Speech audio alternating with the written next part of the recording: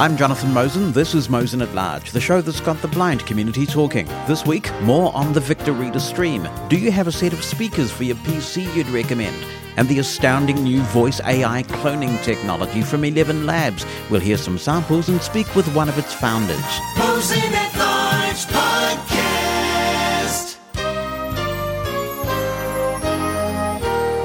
Good to have you with us for episode 215. And as we like to do, we salute on these occasions the area code in the United States or Canada that matches the episode. And area code 215 belongs to Pennsylvania, particularly around the Philadelphia area. Yeah, Philadelphia freedom. And I don't know what else to say, really, about Philadelphia, so I'll get some help here. Soup drinker. What are notable things about Philadelphia? From webjet.co.nz. Oh. Philadelphia is notable for its rich history, the Liberty Bell, Independence Hall, where the Declaration of Independence and Constitution were signed, and other American Revolutionary sites. Well, I'm glad that with the help of the drinker, we are able to give Philadelphia the credit it is due, and now, because of that mention of the Liberty Bell, I've got the Monty Python theme, which is the Liberty Bell March by Sousa, stuck in my head. What an earworm. Now, on a much more serious note, I do want to acknowledge some natural disasters. Mother Nature is formidable, and there are times when we realize just how at its mercy we are. And unfortunately, because we have been such poor custodians of the planet as a species, and the planet is heating, we are going to see more of these significant natural disasters. And here in New Zealand, it has been a very difficult week. In fact, it's been a very difficult month. A couple of weeks ago, there was significant flooding in parts of New Zealand, including Auckland, New Zealand's largest city. And the recovery was continuing when Cyclone Gabrielle came along. This is undoubtedly New Zealand's worst storm this century, and it's probably the worst storm in living memory.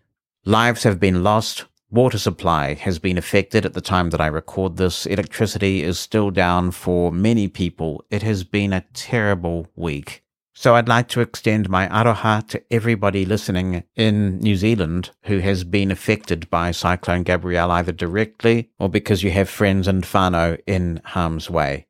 Power, telecommunications have been disrupted significantly, and so there has been, for many of us, an interminable wait as we try and check on people who have been completely cut off, not just in terms of communication, but the roads in and out of some parts of New Zealand have been completely decimated. It is going to be a massive recovery exercise. It is going to take a long time.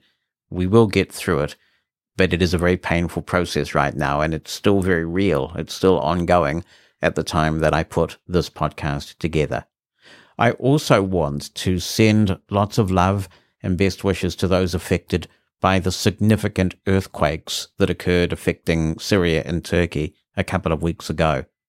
Last I checked, the death toll there, 30,000 lives had been lost, and the devastation is just incalculable.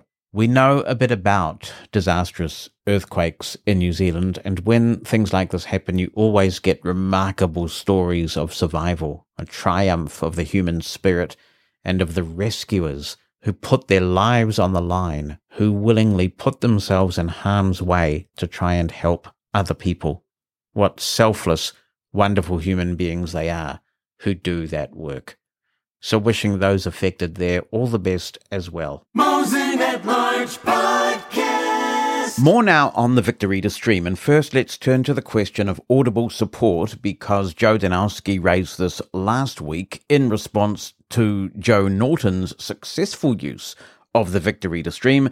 The latter Joe, oh boy, it gets confusing, was having some issues. Brian Harchin had similar issues. He's looked into this and he sends some useful information over on Mastodon, where you can follow us at Mosen at Large at mstdn.social. Lots of Mosen at Large related activity happening on Mastodon, so follow at Mosen at Large at mstdn.social. Brian writes, I've now got to the bottom of this. We've got the step-by-step here. 1.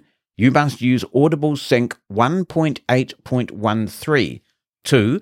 Obviously sign into the store relative to your country. 3. You absolutely must now transfer the book via the Audible Sync app.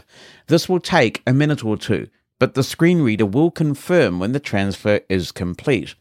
Unlike older books, if you browse the SD card onto which the book is copied, you will find that the file name no longer reflects the book title.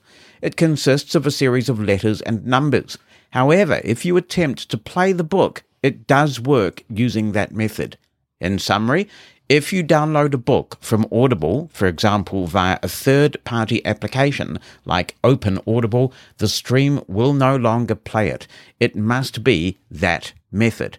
So says Brian on Mastodon, and I hope that helps anybody who was having issues. Hello, Mosen at Large crowd. My name is David Lepofsky. I'm in Toronto, Canada, and I wanted to chime in with a couple of thoughts. First, on the Victor Reader stream. I have been a fan of the Victor Reader stream since it came out. I have the first gen and the second gen, and I later got the Victor Reader Trek. I've always liked them, but I'm pondering a couple of concerns about the new model. The first thing is, I agree with everybody that it is so much better to read an audiobook if you've got access to those buttons.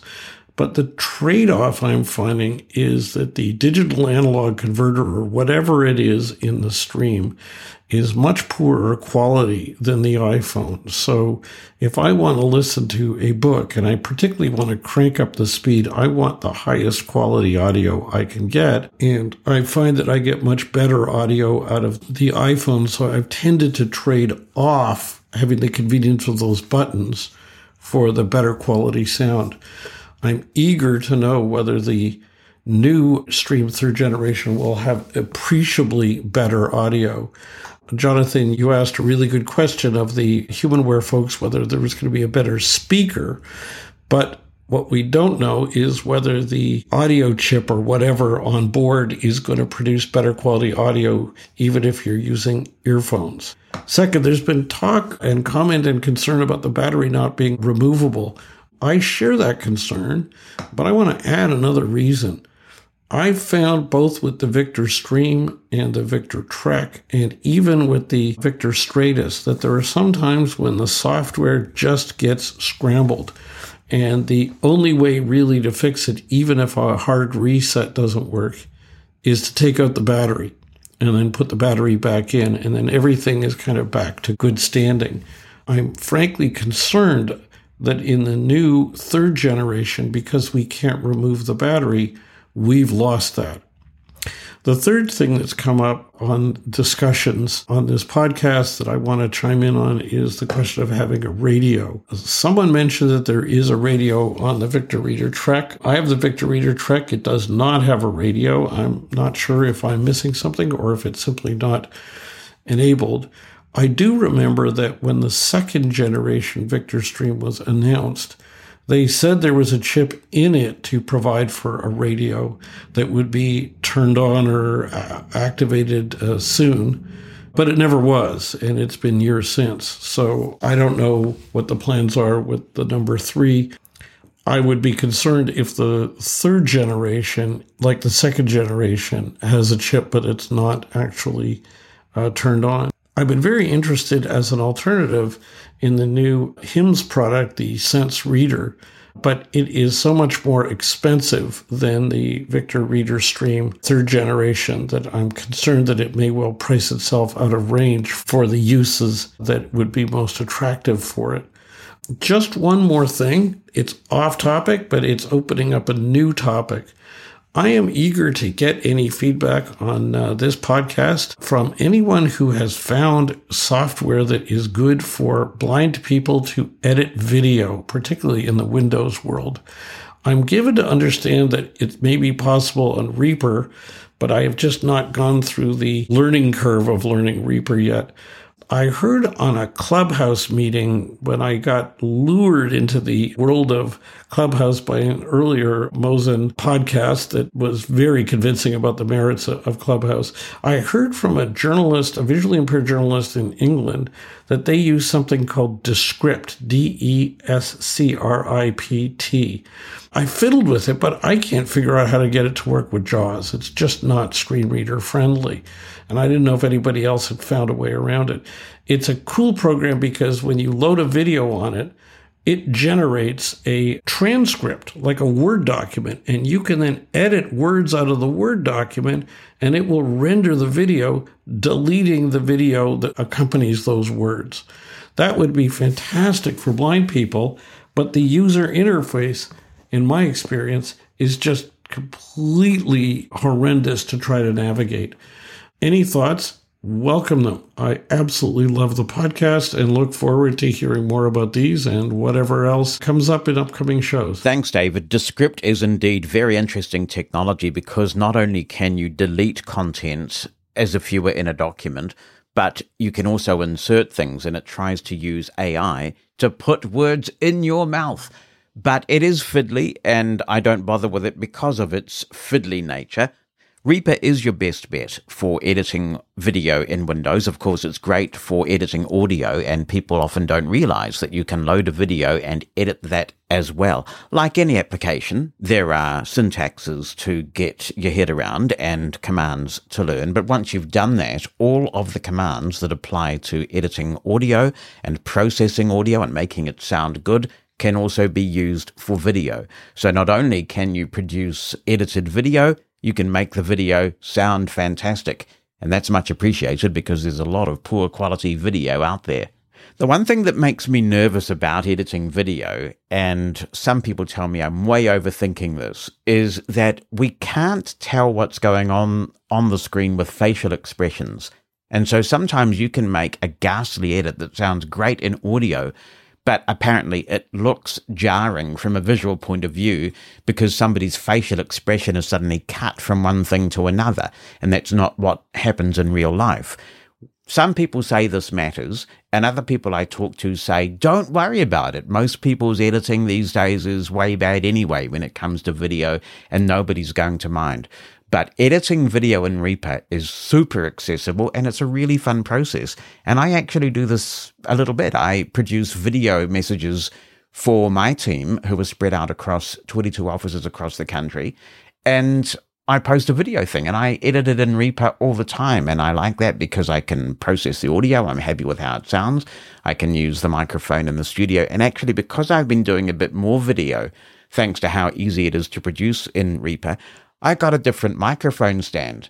In my home office, I have a camera, and it's positioned such that when I'm sitting in my normal seated place, I'm looking at the camera and I don't have to worry about it too much. There is that wonderful little utility called Can You See Me, which I do run sometimes before a really important conference call, and it tells me if I'm centered in the camera, but I almost always am because of the way this camera is affixed permanently to the wall.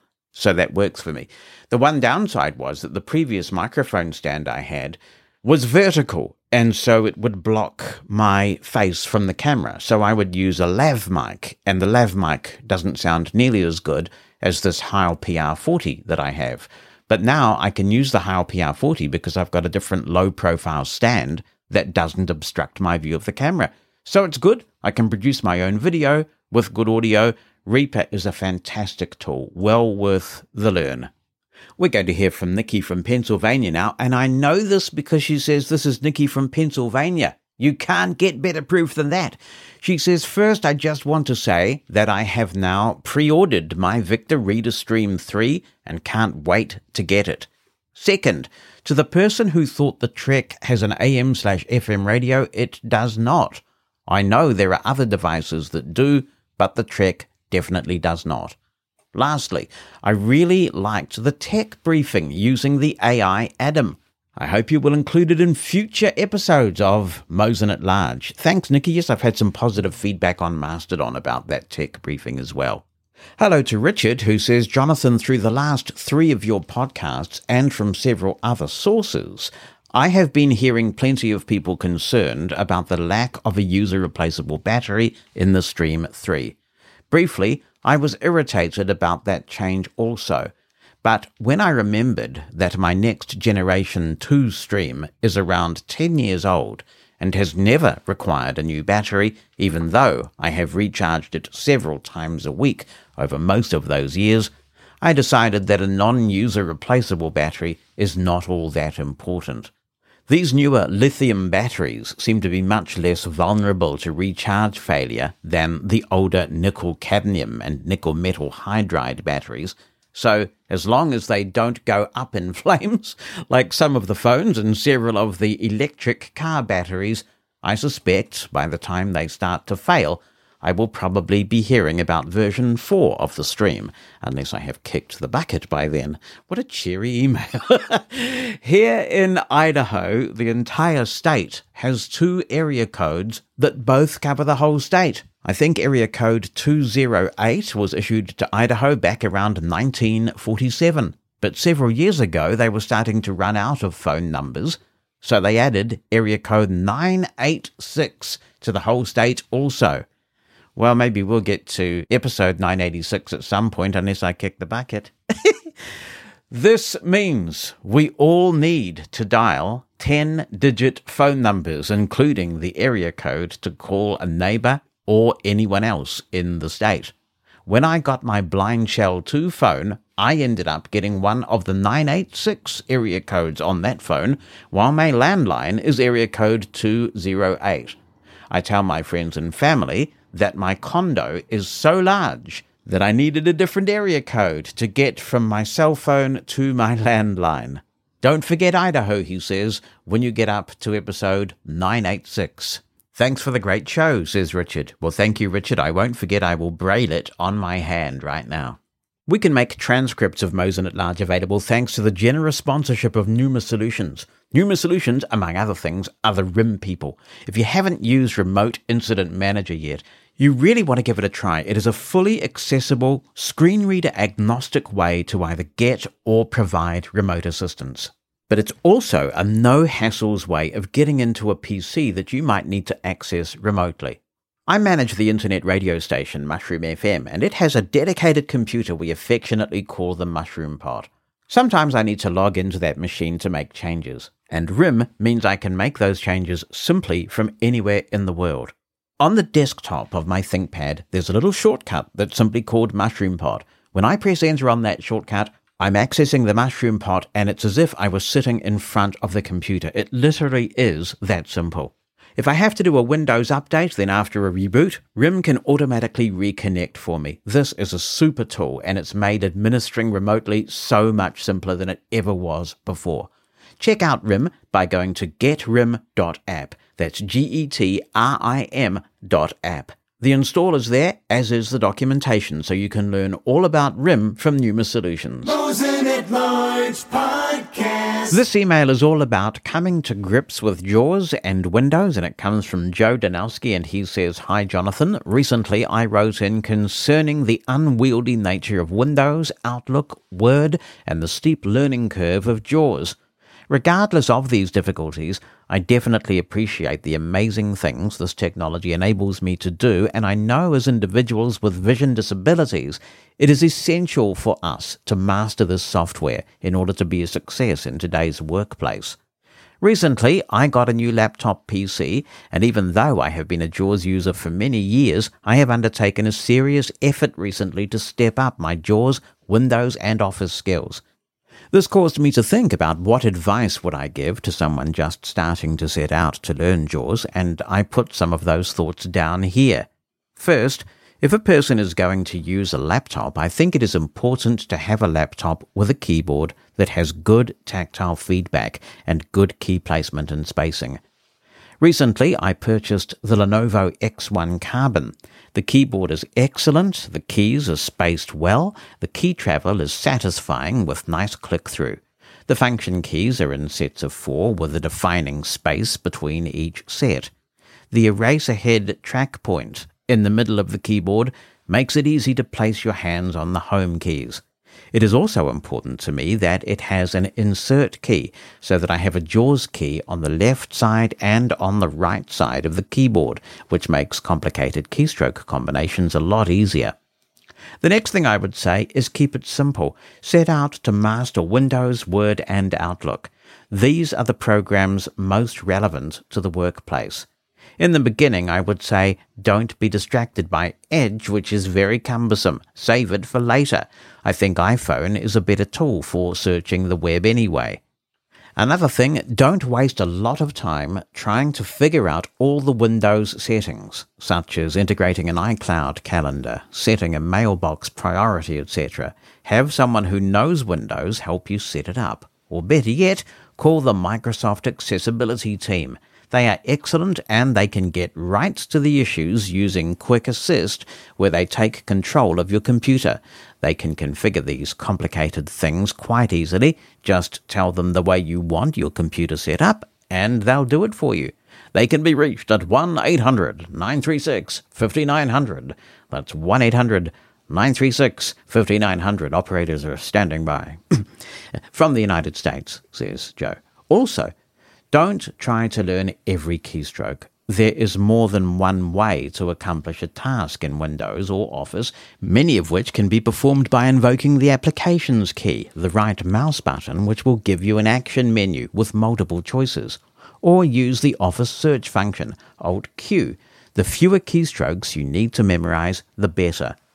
When it comes to JAWS and Windows keystrokes, I have made a list of the 35 or 40 keystrokes I am most likely to use. I keep the list on my iPhone and I try to review it a couple of times a day. I've been doing that for a few weeks. That really helps this detailed information to stick. Lastly, I would say to the new user, just keep working at it and you will get there. Thanks, Joe. That's a very useful post, and I hope it stimulates some conversation about people who are getting started with JAWS and Windows. What advice would you give? I have a couple of things that you've inspired me to comment on here. The first is slightly contradictory from yours, and I think this depends on whether the user finds an iPhone intuitive. I know some very skilled Windows users who just don't get on with the iPhone at all. They're absolute masters of the Windows platform. They do not like the touchscreen environment. They do not like iOS. So that will play a part in the advice. I have found when I've done training that using a web browser first can build your confidence, because once you understand how to search the web and get information, I think consuming information first then gives you the confidence to go on and create information. If you can help somebody to learn how to perform a basic Google search, they can help to do their own problem solving. The second comment I'd make is that Vispero's training department has done a first-class job of providing training information, and so I would show somebody new to Windows and JAWS how to use that training information, because as they gain confidence and curiosity, there's just a wealth of information there at their fingertips that they can look at any time. There's also the built-in JAWS command search, which can be very handy. There is the Sharky feature, which I personally never use, but I see that some users who are new may want to do that. And I'd also seriously consider using Lisi, which we've talked about here on Mosen at Large several times, and Lisi is from Hartgen Consultancy. It can really maximize efficiency, but also provide a very simple user interface for those who require that. It can be a kind of a stepping stone. Fully agree with you despite the recent hassles I've had with the ThinkPad X1 Carbon. It is a great keyboard, the best keyboard I've ever used on a laptop, and so I think you've chosen wisely there. Really great contribution, Joe. I thank you for it. I hope others might contribute too on advice that they would give to people starting out in Windows with JAWS. Imka is in touch and says, hello, Jonathan. Regarding Braille with an uppercase B, support within TalkBack. While virtually attending a session on what's new with Google Accessibility at the Assistive Technology Industry Association, ATIA, conference on February the 3rd, I asked about support for head Braille displays in TalkBack, recalling the discussion on earlier episodes of Mosen at Large. The response was that support for head displays via USB was added in TalkBack 13.1. Bluetooth support for head displays has not been added, and there was no comment on a timeline for doing so.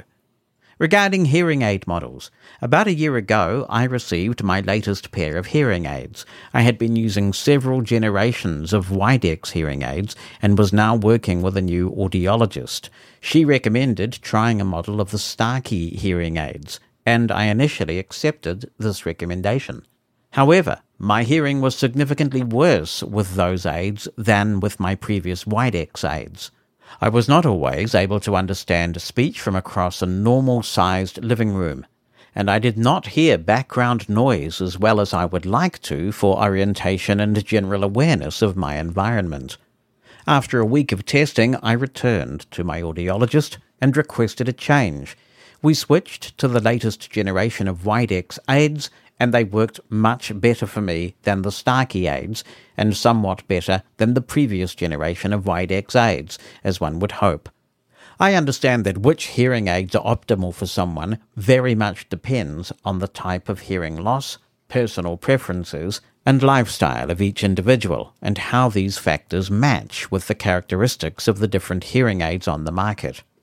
My hearing loss is moderate towards severe on one ear, due to otosclerosis and high-frequency hearing loss.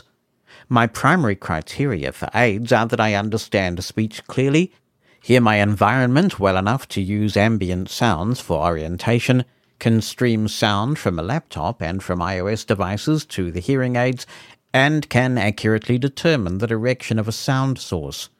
Widex offers a variety of streaming devices.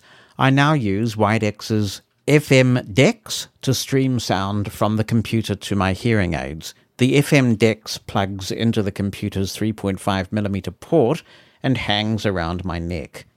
Unfortunately, it is heavier, more complicated to use, and has a shorter battery life, 8 hours, than Widex's now outdated Unidex, of which I have 3 to use with different computers as well.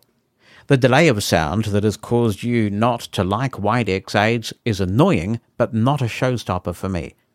My aids are made for iPhone MFI compatible, and I find it very handy for the sound from my iPhone to stream directly into that without needing a separate headphone or streaming device.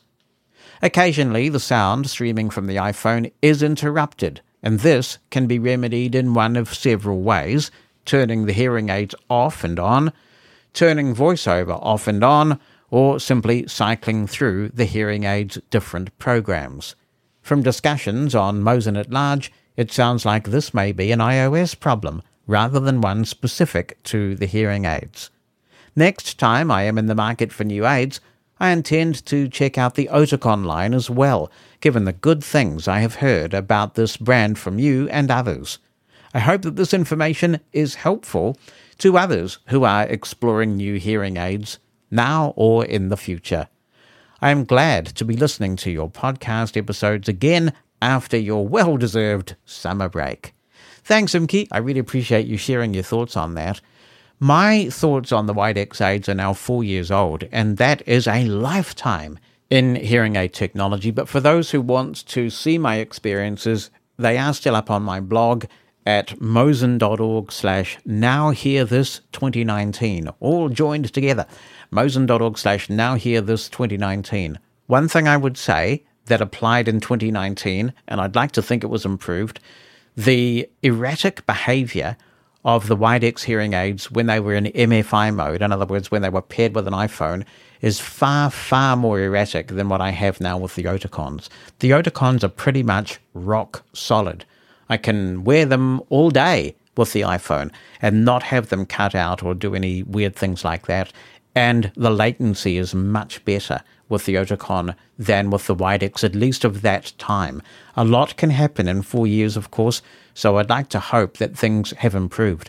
I'd also like to hope that the app has improved. And actually, if anyone knows whether that is true or not, please let me know, because another of the showstoppers, besides that I could not just directly run a cable from my hearing aids to a 3.5mm jack, which is what I did with my previous Widexes, it's what I did with my previous Phonak aids, and it's what I do now with my Oticon hearing aids. So zero latency, that's really important when I'm working here in the studio. I simply could not do this podcast if I had the Widex solutions. So a pretty significant thing there.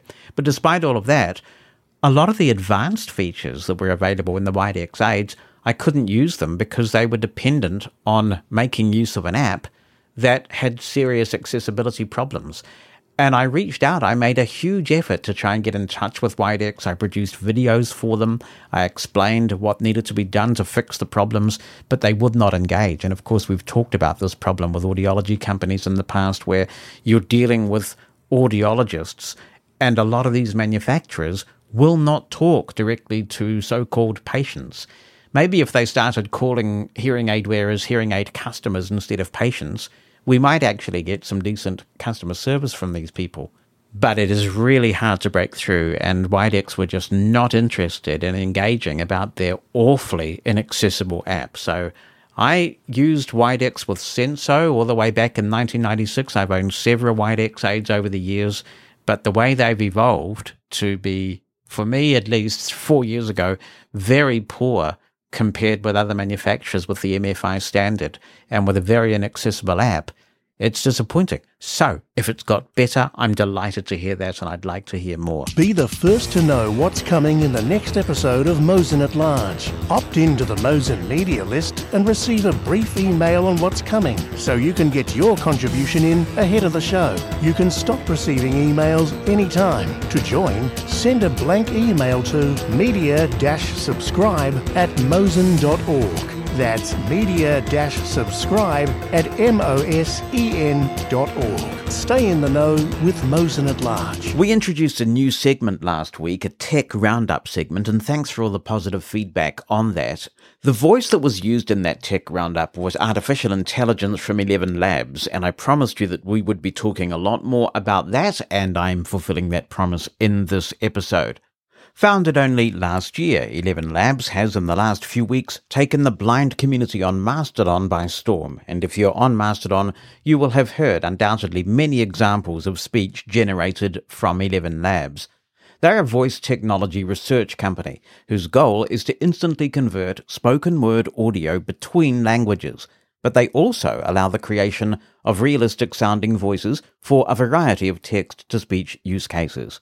Right now, they're well backed by venture capital funding, and being text-to-speech, it's something the blind community is very interested in. I'm going to be speaking with one of the co-founders of 11 Labs soon, but before I do that, for those who aren't on Mastodon, I'm going to give you some samples of 11 Labs speech that's been generated in various contexts.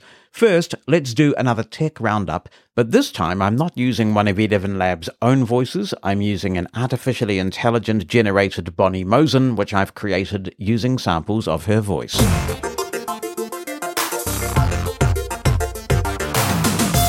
This is your Mosen at Large Tech Roundup. A quick look at some interesting items making news this week. I'm Bonnie Mosen, or at least an AI version of Bonnie Mosen, thanks to 11 Labs. LinkedIn is a popular social media channel for professionals to connect with one another, but it's not been an efficient experience for voice-over users on iOS. Microsoft has changed that, with one post now taking just one swipe, as opposed to the many it used to take. The move comes after years of lobbying for Microsoft to improve the LinkedIn experience for voice-over users. While some accessibility optimization would be ideal, the experience is finally much improved. In a move that will be welcomed by the deafblind community, WhatsApp is working on a new feature that will transcribe audio messages into text. All transcripts will be processed on the device and won't be uploaded to WhatsApp or Apple servers. The feature is only in the beta version of WhatsApp right now, and there's no comment yet on whether or when it'll come to Android. We've covered Chromebook devices on Mosen at Large previously. They're accessible thanks to the built-in screen reader ChromeVox. And for the first time, it looks like Chrome OS devices may be about to offer keyboard shortcut customization. It's an early beta right now, but if it happens, it could make Chromebooks more attractive to those who are used to a set of keyboard commands from other operating systems. Apple released new software for all their things in the last week, and if you don't have it yet, it's a good idea to update as soon as you can. The updates for Apple's computers, phones, and tablets all patch an actively exploited arbitrary code execution vulnerability in WebKit Safari and a second kernel vulnerability that isn't known to be actively exploited. Those updates also fix an issue that could cause iCloud to become unresponsive and a Siri bug that was keeping it from working properly with the Find My feature. There were some initial compatibility issues between iOS and some third-party apps, but these have been resolved for the most part thanks to software updates for the affected apps. Meanwhile, development never stops at Apple. iOS 16.4 has now begun its beta cycle. These are minor updates, and there is no expectation that there's anything new on the accessibility front. And it really is a final fond, or maybe not so fond, farewell to an old friend. Microsoft officially stopped supporting Internet Explorer some time ago, but it's now pushed an update to Windows 10, which disables the browser completely. RIP, Internet Explorer, you served us well. We've covered 1Password on Mosen at Large before, and there have been ongoing concerns about a significant update to the popular password management utility 1Password 8. 1Password has released a significant update to 1Password 8, which they say has over 100 changes and fixes. Mastodon traffic from the blind community suggests 1Password 8 for iOS is much more accessible now, and the company confirms they've been actively working to address accessibility issues. And that's a brief summary of this week's tech news. For more, follow Mosen at Large on Mastodon, Mosen at Large at mstdn.social. That's Mosen at Large at mstdn.social. I want to take you back to my first use of 11 Labs, and this was a few weeks ago now. I used their default voice, which is called Adam, and we used that for last week's Tech Roundup, and all I did was throw it a piece of text that I'd written for Mastodon. I was astounded at the inflection and the contextual awareness that it displayed when it read it back. Here's what it came back with. All this talk about the balloon reminds me of a wee story. We upgraded our TV about 10 years ago because the new one we bought had a screen reader in it. We sold our old TV on TradeMe, which is a bit like the NZ equivalent of eBay. This couple bought the TV and made a time to collect it. The day before, one of the kids had a birthday party with all the usual chaos. Plenty of people around and balloons. Lots and lots of helium balloons. There was cleanup to do, so we mustered the balloons into the spare room. When the people came over to get the TV, we cheerfully said, "Oh, sure, it's in the spare room." We opened the door to the spare room, and the TV collecting people were bombarded with a barrage of semi-floating balloons that were starting to go a bit flat. I couldn't see the expression on their faces, but I could hear the skepticism in the guy's voice when he said, this TV does work, right? I think they had decided that after being on the receiving end of a balloon onslaught, we were a bit flaky. That's the Adam voice from 11 Labs reading a toot that I sent to Mastodon. 11 Labs has a feature called Instant Voice Cloning, and the cleaner the samples you can give this feature, the better. Obviously, I'm pretty fortunate in that I can provide lots of clean samples of my voice. But there is a disclaimer with the current version of Instant Voices that says that it works best with American accents. Nevertheless, I decided to feed it some samples of my voice, and to begin with, I gave it quite a lengthy sample from a formal document that I was reading for work purposes. So I was narrating a very formal document. After setting up this voice, I decided to read a portion of the Mushroom FM blog post announcing our move to Mastodon. Some people say this sounds a bit like me. I'm not so sure, but it certainly has changed my accent. Here's what it came back with. In case you've not heard of it yet, Mastodon is a social network made up of independently operated servers, or instances, around the world. Some who have only heard a bit about Mastodon think that you can only talk to people on the same instance as you, making it too fragmented. While the full answer is complex, the basic answer is that that's simply incorrect. I can follow you if you use a different Mastodon instance from me, just as I can email you if you use a different email provider from me. No one can buy Mastodon for billions and billions of dollars and destroy it recklessly because the software is out there and open source for anyone to use. If you're worried about the complexity of learning something new, I promise you that while everything unfamiliar seems a bit odd at first, if you can use Twitter, you can definitely use Mastodon. There are differences, but many similarities, like your home timeline and a place to go for mentions and other notifications. Mastodon is a perfect companion for Mushroom FM's culture and reasons for existing. We call ourselves the fun guys, but we're also the little guys. the really little guys. 24 hours a day, 7 days a week, we offer you something different from the massive radio conglomerates out there and the streaming services. We're volunteers who love the music we play and take pride in providing you with entertainment and companionship. Similarly, Mastodon volunteers take pride in doing social media better, wrestling it off the corporations who exploit our data for commercial purposes and amplify those posts that will cause division and therefore more engagement. In short, Mushroom FM and Mastodon are a perfect match. Okay, so how do I get on Mastodon? I heard it's complicated. Mate, it's as easy as falling off a log. If you are not on Mastodon already, here is a set of simple instructions. Note, there are many, many other ways of getting on Mastodon, and others may have different recommendations, but we want to keep this simple. 1. Sign up for a Mastodon account. You can find a well-run Mastodon instance where many blind people are hanging out at tweesecake.social. The sign-up process is simple and accessible. 2.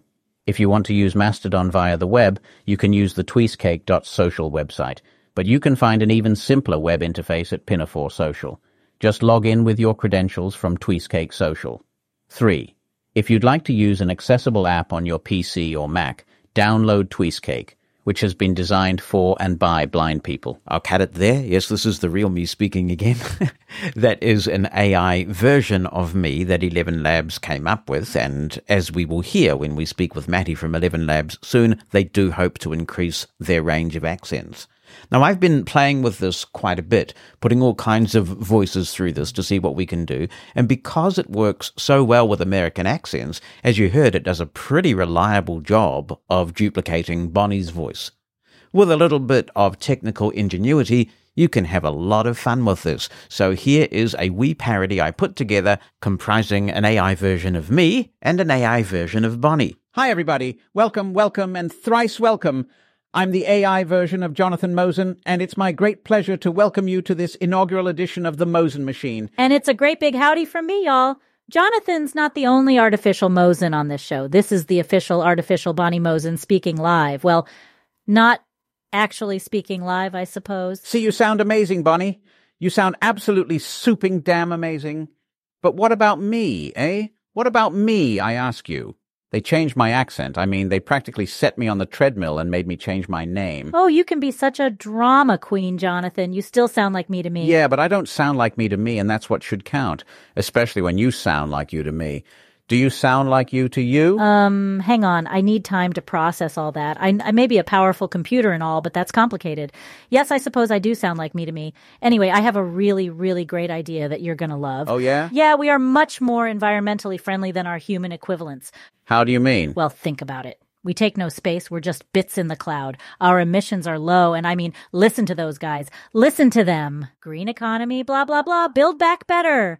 Blah, blah, blah. Yeah, I see what you mean. So, what do you suggest? We should put the human Jonathan and Bonnie through the same ceremony Jonathan's put lots of others through. Great idea.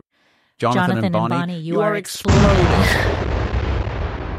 Oh dear, you can have far too much fun with 11 Labs and a little bit of Reaper work. Tabo from Botswana has been in touch. My mention of 11 Labs in last week's show and the sample that we did with the Tech Roundup prompted him to go to the site and have a bit of a play himself. Here's what he came up with, 3 short samples using 11 Labs' own voices. It's a joyous day. Yes, a historic and a wonderful moment for all of us gathered here. When I was asked to welcome you, I couldn't agree anymore. You know, you are such a lovely group of young, happy faces that I want to stay around forever. Now what's in store for you? Does anybody know? No. Listen to me, I am talking. You keep quiet when I am talking, okay? Do you hear what I am saying, Judge? You have been giving me empty promises for so long. When am I going to have my work done? When? I am telling you, Megan, John is so handsome. We met at a store and he gave me this huge smile, my friend. I couldn't resist it, and I smiled back. I even dropped a can of beans from the shelf, can you imagine? He was gentle, completely different from the rude John we knew in high school. I even got to meet his wife and daughter. They seemed happy and were so nice to me. Girl, it was really cute. Thanks for sending those in, Tabo. What that demonstrates is how contextually aware this technology is. It's looking at the full text and it's making inflection decisions based on the text that it is seeing. This is very early technology, and yet it is showing a lot of promise. And to talk about that technology, where it's heading, and yes, some of the ethical issues that this raises, I'm joined by Matty Staniszewski. He's one of the co-founders of Eleven Labs. Matty, it's great to have you on Mosen at Large. Thank you for coming on. Hi, Jonathan. Thanks a lot for having me. How did you come up with this idea of Eleven Labs? So it started with a combination of two factors. I'm originally from Poland. This is my co-founder, Piotr, who is also from there, and we grew up together all the way from high school. There was kind of two things that coincided. The first one was we'd often engage in different hack weekend projects where we would work on something for fun. And this stretched from everything from recommendation algorithms to one of the ideas that stuck, which was with analyzing speech and providing us a better ability to pronounce things, what emotions we use. And we really like this. This introduced us to broad voice AI space. And then the second thing happened, which is looking back, an obvious thing. But for anybody who isn't from Poland, the way we watch or listen to foreign content frequently is with these single voiceovers. So imagine having a Shawshank Redemption movie or Mission Impossible. And instead of hearing dialogue with many people, in Poland, you have this single narrator reading over the original dialogue in Polish. And in general, for a majority of movies, it's a terrible experience. And my co-founder's girlfriend, she doesn't speak English, so they couldn't listen to that in the original language. So they needed to watch a version dubbed in Polish. Which kind of brought the combination of those two. So what we knew, in voice AI and knew how big of a problem dubbing is, into this first idea of what if we can fix it? What if we can make AI dubbing a thing where all audio out there can be provided at the click of a button, but preserve the original emotion, the original intonation and voices without losing the quality. And of course, the same applies to so many other countries out there and so many other domains across education to entertainment, and embarked on that mission with Peter to hopefully change that. That's interesting then, because when I look at the current site, obviously you're doing quite different things for now, really taking text and allowing you to process that text with a variety of voices using a couple of methodologies that I want to talk about. So has the use case broadened a little bit since you originally envisaged the company, or in time, do you think that that's where your concentration will be, on that original translation goal? We would love to reach that original goal, but you are right. The sequencing definitely changed. And AI dubbing, we kind of need to solve all the research components as we go along. And of course, within all of these domains, there's a set of value and sort of problems we can fix. And that's what we realized the further we deep dive into the space, both in terms of the use cases we can hopefully help with, but also in terms of the technological advancements we need to do. And to just give you a few examples, if you are to do a dubbing, you actually need to fix text-to-speech as well. You also need to be able to create, design, or clone voices, and you need to somehow preserve that audio between languages. So then we as we thought about that use case, we just realized how many other things are out there that are just not so good. The current text-to-speech were such poor in quality that we couldn't do anything else but try to start from scratch our own approach, which brought us to the current use case in the site and the current focus for the next months and years of trying to bring the textual content into something that sounds hopefully great and provides that additional medium that's currently not available. Broadly speaking, you seem to have two kinds of voices right now. You've got the instant voice cloning, and then there's professional voice cloning. Now, at the risk of sort of pulling the curtain back like the Wizard of Oz or something, the instant voice cloning, it sounds like it is analyzing the voice samples that I upload and then matching that as close as possible against a library of voices that you have. Is that correct? That's broadly on in the usual terms. That's broadly similar. What essentially happens when you upload a voice, we compute a vector, or based on your voice sample, we call it a speaker embedding. And there's no training that actually happens. So it's broadly taking all the voices that we have in the data set and tries to construct something that sounds similar based on what model heard already in the past. And like you said, it tries to mimic that pretty closely. And in some voices, it sounds definitely better. And some it doesn't do as well. But then, of course, there's that professional voice clone that's also possible. Right. So the instant voice cloning is likely to get even more accurate, I imagine, as you improve your library of voices that you have online that have been professionally cloned. Would that be right? I think that likely won't be enough, but it could be a contributing factor, of course, if we get permission to use those. What it would come down to is really having access to even larger speech and text data sets that we can train on. So, for example, one of the things that we'll come across is that we have pretty good coverage on US accents, but if you shift that to some of the other regions, both in terms of how our model works, that can be improved, but also in terms of the voices coverage, that could get better as well. So definitely with, in general, increasing access to data, whether it's from users that opt in and provide that permission, or through just being able to have even increasing set of audiobooks or podcasts or movies and games that give their data for training, that kind of keeps stretching and making it better. My wife is American, and I put her voice through this with her permission, I hasten to add. And after messing a little with the inflection and various options that you have, it really does sound like her. When I put my own voice through there, it sounds something like me, but it completely loses my New Zealand accent right now. I presume it makes you sound a little bit more American, right? I sound a little American and quite a bit British in the samples. All right. Yeah. All right. That's somewhat expected on some voices, and it speaks to what you said earlier. If it's roughly similar to something we've seen in the past, then we can generate definitely a better representation. But we have a new model update that's coming, hopefully later this month, which should make this better for any accent, where we'll allow it to explore that space a little bit more in terms of finding a good match in a way. Anyone can play with the instant voice cloning. Do you have any tips to share about how to get the best experience? What sort of samples are best to upload? And how much data is necessary? Because I know you can start producing a voice with as little as a minute of cloning. Does it actually materially make a difference if, for example, you provide a variety of samples and you might put, 10, 20, 30 minutes in there? I would definitely recommend the longest amount that's very clean. It really works best on us clean audio without background sounds, without background noise, of a single person, nothing overlapping with other people. And then the more of that will definitely help. Although in instant voice cloning, I think it flattens out after a few minutes. So it doesn't give a much additional advantage, say, if it's more than 5 minutes. But on the other hand, if you have like a ability to upload a minute or 30 seconds of different quality, I highly recommend that 30 seconds with high quality, then minute of an average quality.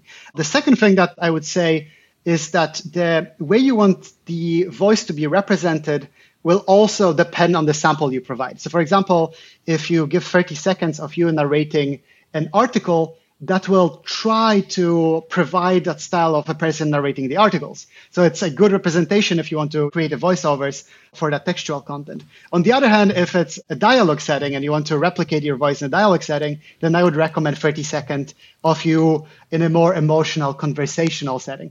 And the third one is what you mentioned, which is really playing with those settings. The more you make that stability lower, the more we essentially allow to vary the speech over time. So it will sound definitely more expressive to some extent. And then we have the second parameter called similarity and clarity, which will essentially boost your sample closer to what someone provided. So if it's a clean sample of a good quality, then I recommend shifting that parameter a little bit higher, and that can affect the quality.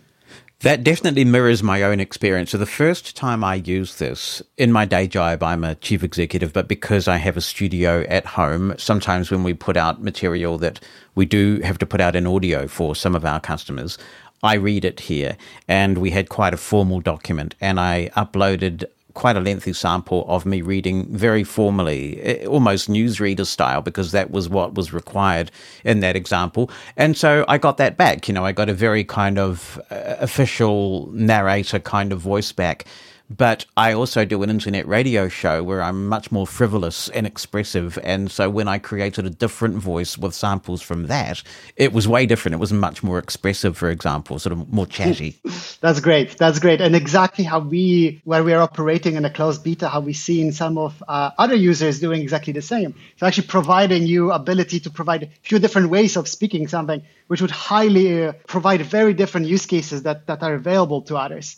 And in the future, what we would love to do, hopefully soon, is that you can provide even one or two of the samples, but then in the output, actually modify the style of the speech. So you could imagine, Jonathan providing a narrative style, but then saying, okay, I now want to say a little bit narrative, but less emotional or more emotional. So that's also on the radar, to even not need a sample, but just upload one and keep that similarity. But of course, it's a tricky problem. I'm a busy person, and I like the idea that I could give this AI a lot of text and have it read the whole document.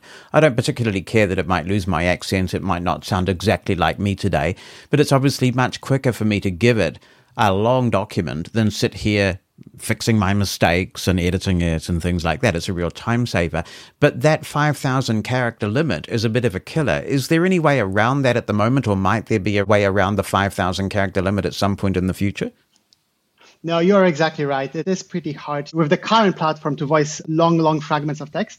But we are actively working for release in March on a dedicated platform where you could start with arbitrary piece of content. Initially, this will support articles, so you can just provide an URL of the article or copy paste a long article of any length, all the way to books. So you could imagine uploading an ebook format of a book or a PDF. And then what we do on our side, we'll essentially break it down into chapters or fragments. And then a user like yourself will have the ability to either generate the whole thing or regenerate specific pieces. And that's kind of the biggest, I think, limitation in the current platform, which is if you were to provide, that few thousand characters, then you can either generate the whole thing, but then if you want to regenerate, you also need to regenerate the whole thing. And we know that. We want to provide an option where you could drop an article, generate the whole thing, but then you realize, okay, I want to make an edit in my second paragraph because it mispronounced the name, and the name is very important. And in that case, we essentially will provide you a way where you can say, okay, let's just generate this specific piece, but keep everything else as is. And there we will drop that limit of characters. We are currently working with a set of indie book authors, and they would love to provide their books both for accessibility, for showing their work. And they frequently can't just because it's not affordable to do so with any traditional method. But they are bumping across the limitation that you just mentioned, which is almost all current platforms not only don't give you a good quality, but they also don't provide any support for longer form. So hopefully that platform in March will change that and make that a lot easier. Yes, you did also touch on the fact that you've got a combination that's not ideal. You've got a very discerning audience in the form of the blind community who are used to working with text to speech for a lifetime. And so they like things to sound just right, as good as they can. And there's also, because of the socio-demographic nature of the blind community, people who perhaps can't afford a major plan. And so the fact that sometimes we've seen blind people submitting something and then thinking, it's not quite how I want it. I want to keep playing with those sliders a little more.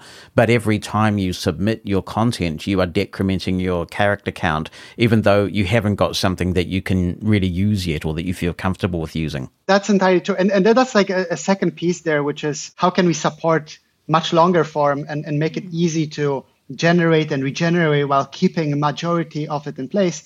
And then there's the second piece, which is frequently you will start with the same text, and then you might want to change some of the settings, but keep the text the same. And we are still working on our side on the best way to provide people with the ability to not lose quota, but be able to generate, while on our side, not losing too much compute. Because of course, for every single generation, is with our model size is relatively expensive. So we are trying to find a middle ground of how we could do that people can regenerate for free or just based on some sort of short feedback, but not lose quota. And there are a few ideas. And I mean, for any of the listeners of this podcast, would love any ideas as well our way, as we are still actively thinking about this. But the current ones are, one, to provide that ability just on lower latency. So essentially, that request will just take longer if you want to regenerate the same thing, but not lose quota. And second one is just by providing us feedback of like, okay, this was not the way someone wanted it, but what's the reason? Obvious thing, we want to, of course, avoid abuse where people, for example, send requests multiple times without a real reason. And of course, hopefully that has a flip side with, like, if you regenerate a few times, that actually provides you better quality. So in a way, those characters are actually used for a better outcome in the end, instead of just in the vain purposes. Punctuation marks really seem to make a difference, I've noticed. Something is quite differently expressed if you use one or even several exclamation marks. Do you have any hints for us in terms of how to best use punctuation marks to get the kind of outcome that you want?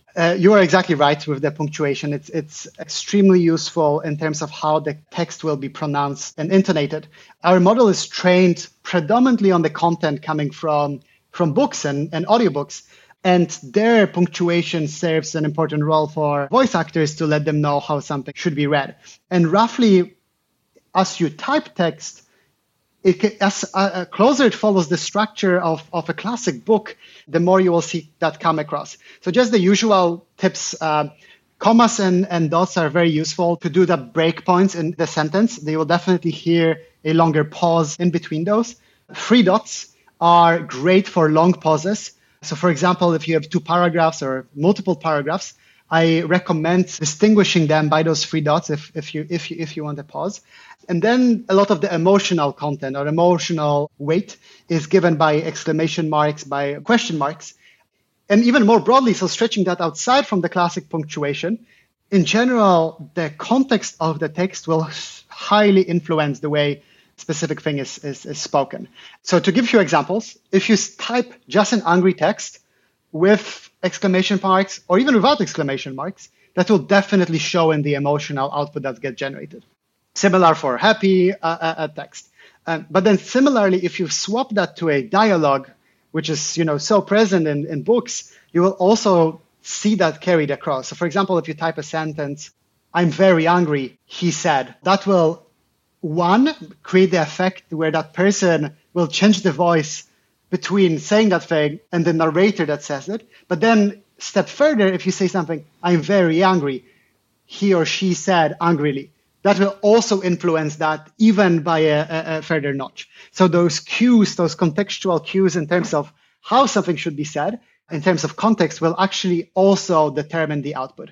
So all the punctuation, the context around the text that carry some information about the emotional output will both have a huge effect on the speech. And then hopefully over time, we'll add some additional ways of even further manipulating that as well. Yeah, it's remarkably contextually aware, which makes this thing just so impressive. I must say, I did not resort to AI to think about the questions for this discussion. I didn't go to ChatGPT or anything like that, but I did go to the Mosen at Large community on Mastodon because there's been so much activity relating to 11 Labs on Mastodon the last couple of weeks. And I asked some of our listeners about what they would like me to ask you. And one of the questions that came up really takes us back to something you said earlier about curating information from various sources. One of our listeners wanted to know whether you thought there might be a chance of a podcast style feed, I guess it would be XML, kind of an RSS feed, where you could send articles to the 11 Labs service and then download them as a podcast, essentially. Great idea. We think that project in March will serve like a great intermediate step in that direction, where you essentially can drop the article.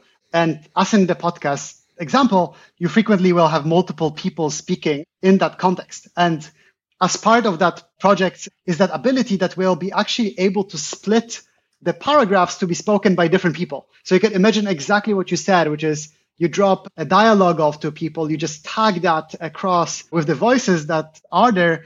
And then as the first step, it's just going to be downloadable for people to release on any platform. But over time, we would love to build integrations where you just click a button and it exports it directly to Spotify or any podcasting platform out there. But yeah, definitely, it's a great idea. And, even not only a podcast, but in kind of any setting, what we imagine would be even a step further than what currently is possible, mainly because of time constraints in many places or just the logistic constraints, is that you could have books read with multiple voices. You could have characters actually read their pieces in their own voice. And that platform approach or what we call projects will allow exactly that, where you can select those voices the way you want, whether it's podcast, whether it's book with multiple characters, whether it's just a piece of dialogue for a movie or an advert. All of those will be possible on the production side.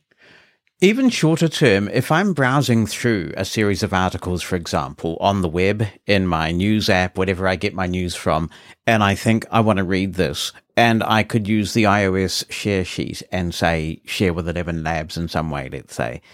And I want to consume that content when my hands are not free. So I'm thinking, for example, I use a sauna, and I might want to just, while I'm in the sauna, which has built-in Bluetooth speakers, listen to those articles that I've selected one after another, read by maybe even my voice or someone else's voice through 11 Labs. So even before we get to the multiple voice thing, it could be as simple as that, just having your own curated news feed that some sort of professional sounding narrator voice is reading back. 100%. I think it's a great idea. And there is a challenge here, which is, you need to create a dedicated app that works seamlessly.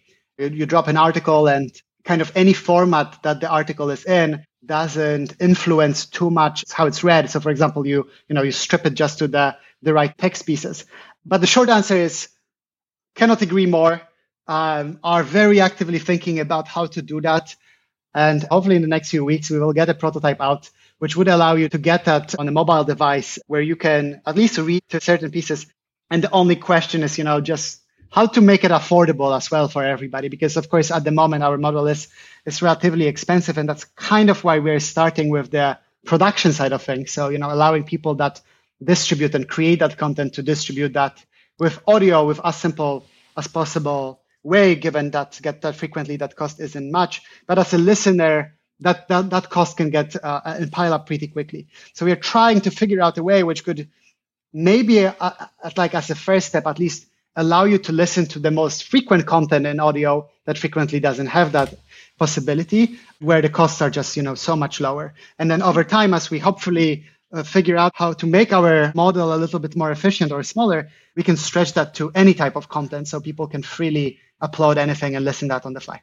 And then I guess for content creators, there'd be the desire to have something on your website, a built-in player, so that every time you, say, published a blog post on WordPress, there would just automatically be a listen to this content button, and the user could play that and hear the content that had been generated. Exactly. And this is something we already see a lot of people doing with the current platform. They will go through those few quick steps of trying to take the article, chunk it a few times, put it into the software, and then upload that in their blog posts. And hopefully we can make those steps a little bit simpler, which actually, again, is as part of that project release that we are planning, it's going to allow you to voice that simpler. And then soon after, that integration piece will come into play. We talked about instant voice cloning, and then there's the professional voice cloning, which has some pretty lofty goals, making the voice sound indistinguishable from the original. That sounds like a pretty intense process in terms of creating those voices. Can that be done from someone's home? I think it can, especially with a good microphone. With a poor microphone, it can be challenging, but there are some ideas here as well. But in general, professional voice cloning, like you said, is providing a way to create almost identical copy of the voice. And what we need is between 30 minutes to 3 hours in clean conditions, and very similar to how instant voice cloning works, in the same style that we want to be delivered, no background noises, no overlap. And then what we do on our side, so we'll take that content and we'll fine tune or train the model for that voice and then serve that to the user. So for example, if you wanted to encode your voice, we would need that 30 minutes to 3 hours. At least it would take us an overnight process to run that through. And then after a day, and that's kind of the intention for all the users out there, that will be available to you as your own dedicated model with that voice. Now, of course, that's even more costly compute-wise and time-wise, given we need to create that model separately. We have few ideas how we could do it slightly better. For example, having few voices run at the same time. Of course, each voice would just be served to one user, so only the voice that they decided to train themselves. You make the comment in the FAQ that for people who want to use this, who have a disability or medical related need, you might be able to negotiate something there. Are you able to talk any more about that and what you have in mind there? Yeah, so we hope to open it up. And the question is, how to coordinate that process more than how to make it possible. But we would love to provide anybody who has any accessibility need or doesn't use it for a very clear commercial case for at very low cost or completely for free. because at the end of the day, this hopefully provides that additional value and benefit, and there's no intention to earn money on that if it genuinely helps. Still working on the program. The challenging piece is to figure out how to organizationally structure it, how to run the process, how to get people on board, how to prevent people from abusing it to some extent and verifying that accurately. But as soon as we figure that out, we would love to open it up to a broader set of people who need that, and then offer that at cost for them to have ability to have the voice on the platform available for them in that quality. And that also stretches to the other side of the equation. So there's a number of cases where people can lose their voice or are losing their voice, where they are reaching out to ask whether their voices could be recreated. And of course, in those cases, we would love to give them the voice back and allow them to finally, I'm sure it's not going to be as good as the real thing, but we hope to at least get it close and make it similar. It's a wonderful use case, this. My wife listens to an American radio station, and a few years ago she said to me, you listen to this news bulletin because it sounds like this individual is a text-to-speech engine. And I was quite skeptical. And I looked him up. It turns out there's a journalist called Jamie Dupree who lost his voice completely and can't speak anymore. And another company cloned his voice, and he was able to write his news pieces, and his text-to-speech version would read them. I mean, that is fantastic that he was able to keep doing his job as a radio journalist because of technologies like this. Exactly. It's incredible that it can bring that back. And, that even stretches to so many cases of listening back to your close family or loved ones that might have lost their voice or passed away, even stretching that kind of use case or variation of that use case further. A few companies, one specific one in UK, reached out where they record podcasts with older people. They then transcribe those podcasts into a book and then release that after a while. But number of family members then reached back of then turning that book to have a voice of that person after they passed away to create that even more personal and close experience. And that similarly, when you lose the voice or lose the voice of the loved one, it's exactly the same. And I have personally exactly the same experience where my granddad wrote a piece about his time in Siberia, sadly passed away last year. But now there's that brewing idea of maybe we can actually recreate that book in an audiobook format and in some form bring him back closer to the family. So I definitely feel there's so many potential here with AI technology to help, recover some of that history or voice or your personality back and bring it closer to people.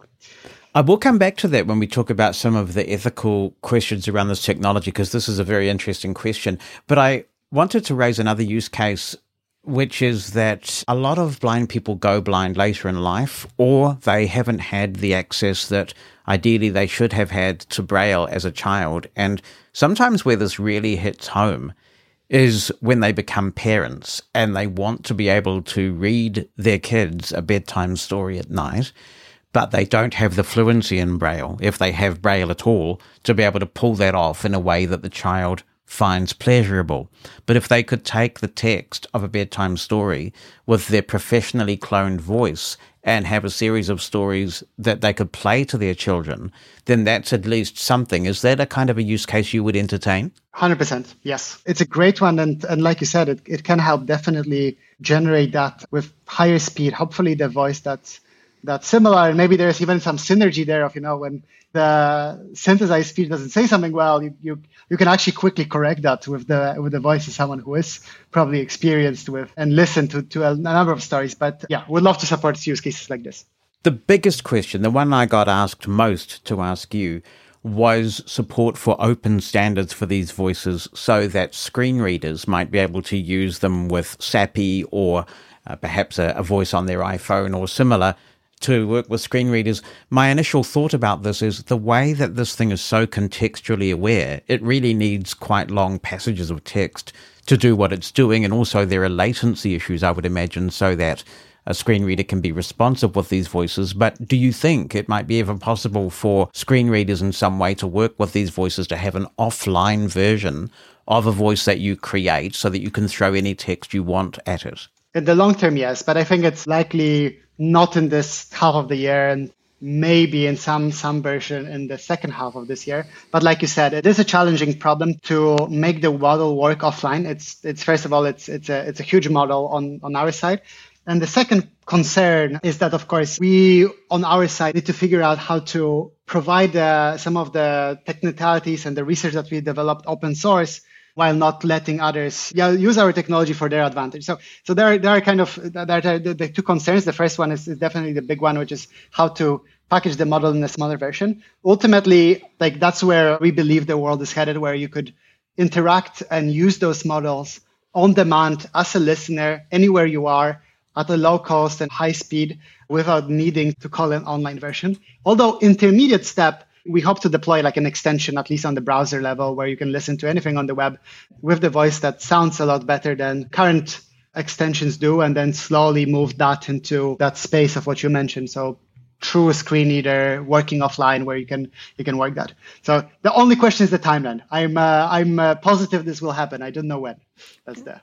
Right. And as an intermediary step, there are technologies. There's an app, for example, on iOS called Voice Dream Reader, which is not a screen reader, but it allows you to load a book into that app and have quite a variety of text-to-speech voices read it back. And it seems to me that might be a first step, because that's a sandboxed environment, and it's also dedicated to reading books. So the latency issue isn't such a consideration. Yeah, and that's the partners we are actually speaking with few that might integrate us in the end solution. And if that doesn't happen, then we would likely implement our own solution. So you could have a set of books that are available to general public at low cost to be able to listen to. But we are actually iterating with two different companies at the very moment that provide that solution on iOS, Android, and a few other places to help potentially integrate our solution on their end. So, that kind of short-term step is there and is ready to be used. For now, how secure is the information that I upload to the service? For example, if I upload something that is commercially sensitive because I want that read to me in a particular way, or maybe it's highly personal in nature, what guarantee, if any, do I have of the security or privacy of that information? That information is all yours. We haven't had any situation where that information would for any reason be hacked into, and that will remain the case. So that's all yours. And on our side, only cases where we would look into that, if, for example, you published something that violated the law and it was reported to us, then we would likely look into the logs of what might have happened. That still won't reveal us the username in that case. It will just let us check whether the logs suggest who from where generated that information, and then we can ban the appropriate account in those cases. This technology can obviously be used for both good and ill, and as this sort of technology becomes more indistinguishable from a real human, people are worried about deep fake, about abuse. Does that concern you, and how do you mitigate that risk without compromising someone's privacy? There must be quite a delicate balance you're trying to strike here. Very delicate balance, and still heavily iterating with set of our advisors and the team on how to go through that balance. But what we imagine, and hopefully our solution will bring something that others want, is that in many cases you can generate a lot of the content, especially deepfake content, already with a lot of the open source tools. So, there's models like all the way from Tortoise to other platforms that I don't want to name, but all of those platforms will allow you to do exactly the same work. But frequently, those platforms don't have ability to trace back whether the specific element was AI generated or not.